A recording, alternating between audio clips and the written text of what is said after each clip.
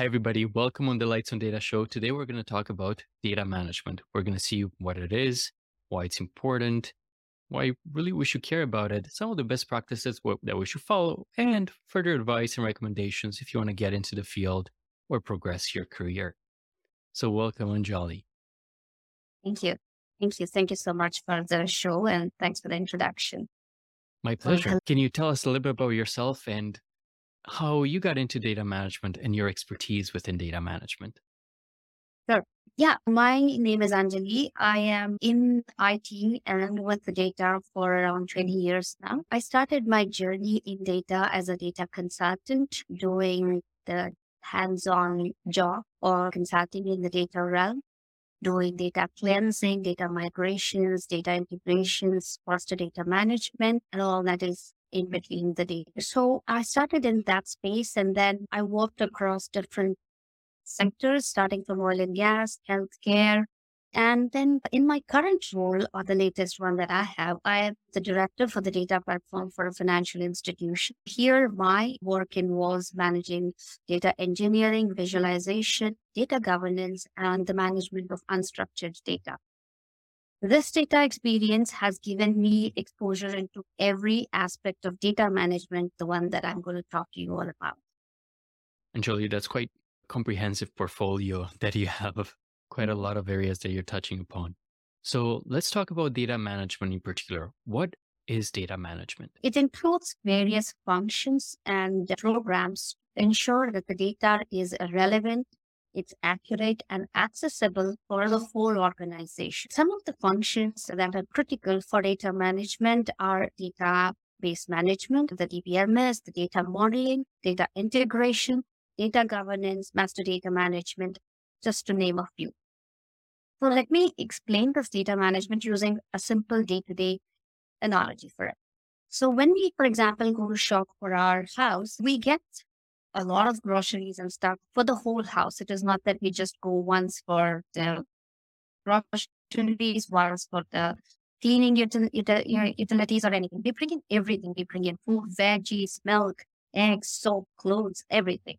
So when we bring them home, we just don't store them in a big heap in our storage area. We don't do that. So what we do is based on their usability, based on their relevance, we store them where they're supposed to be. For example, the kitchen items, bathroom items, cleaning items, etc.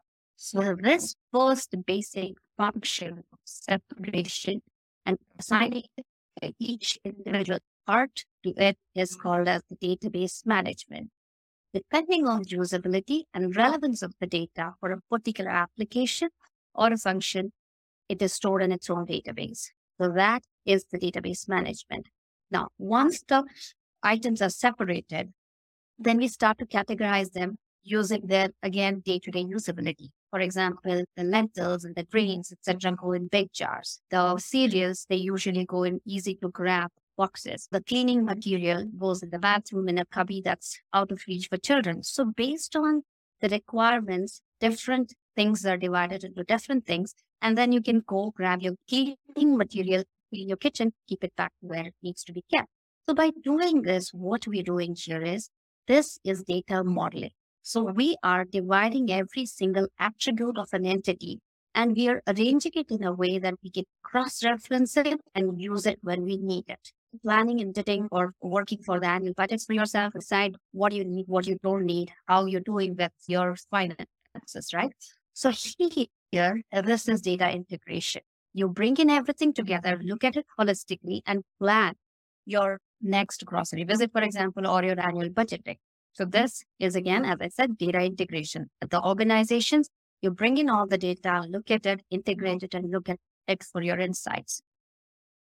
Finally, data governance, the tough one, right? Here, what we do is if we don't organize well ourselves and if we can't see them properly, what happens when we start doing our spring cleaning at the end, we realize that, oh my God, it was here. Something comes out and you're like, oh God, this was here. And I wasted my money, my energy, my effort to bring a new one or to build a whole new thing.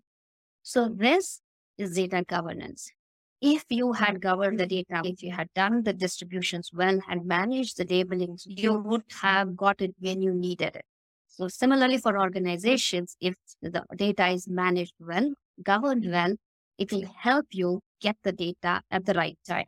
So this is a very high level explanation of what the different functionalities of data management look like with a day-to-day example. I hope it helps you guys to get some clarity on what data management is.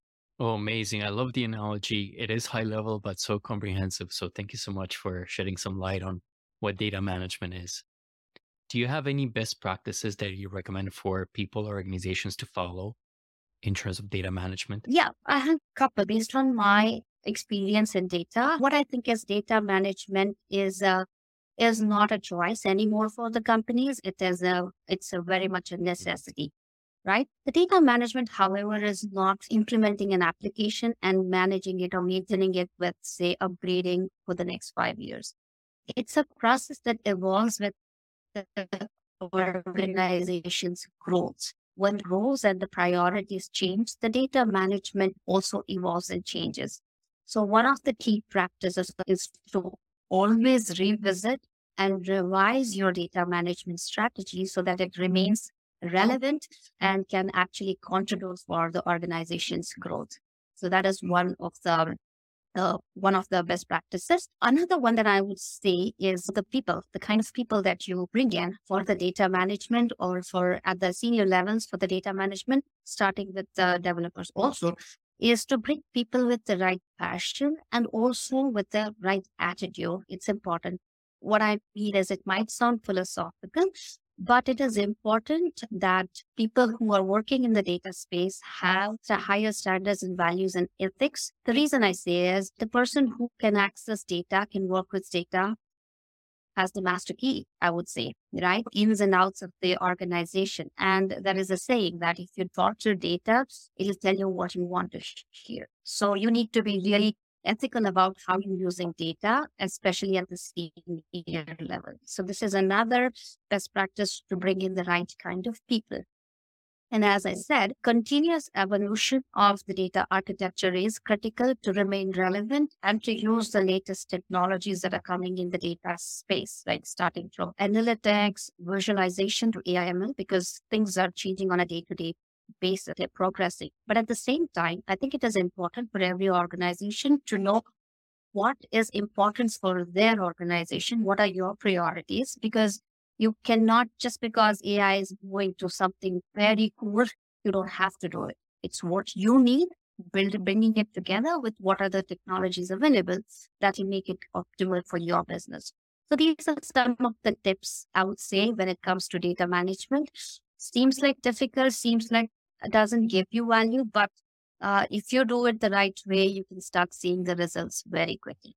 Definitely. Thank you so much for these tips and recommendations. In regards to revisiting the data management strategy, how often would you recommend for companies to come back and revisit it? The way it will help is, of course, you have to do an annual review of your data strategy and correct the course if need be, depending on where you are. If the company prioritizations have changed, if there is a disruptive development that has happened. So depending on where both the macro and the micro factors for the organization, you have to revisit every year, I would say, and correct the course and make sure that you still remain relevant with the organization's growth. Thank you.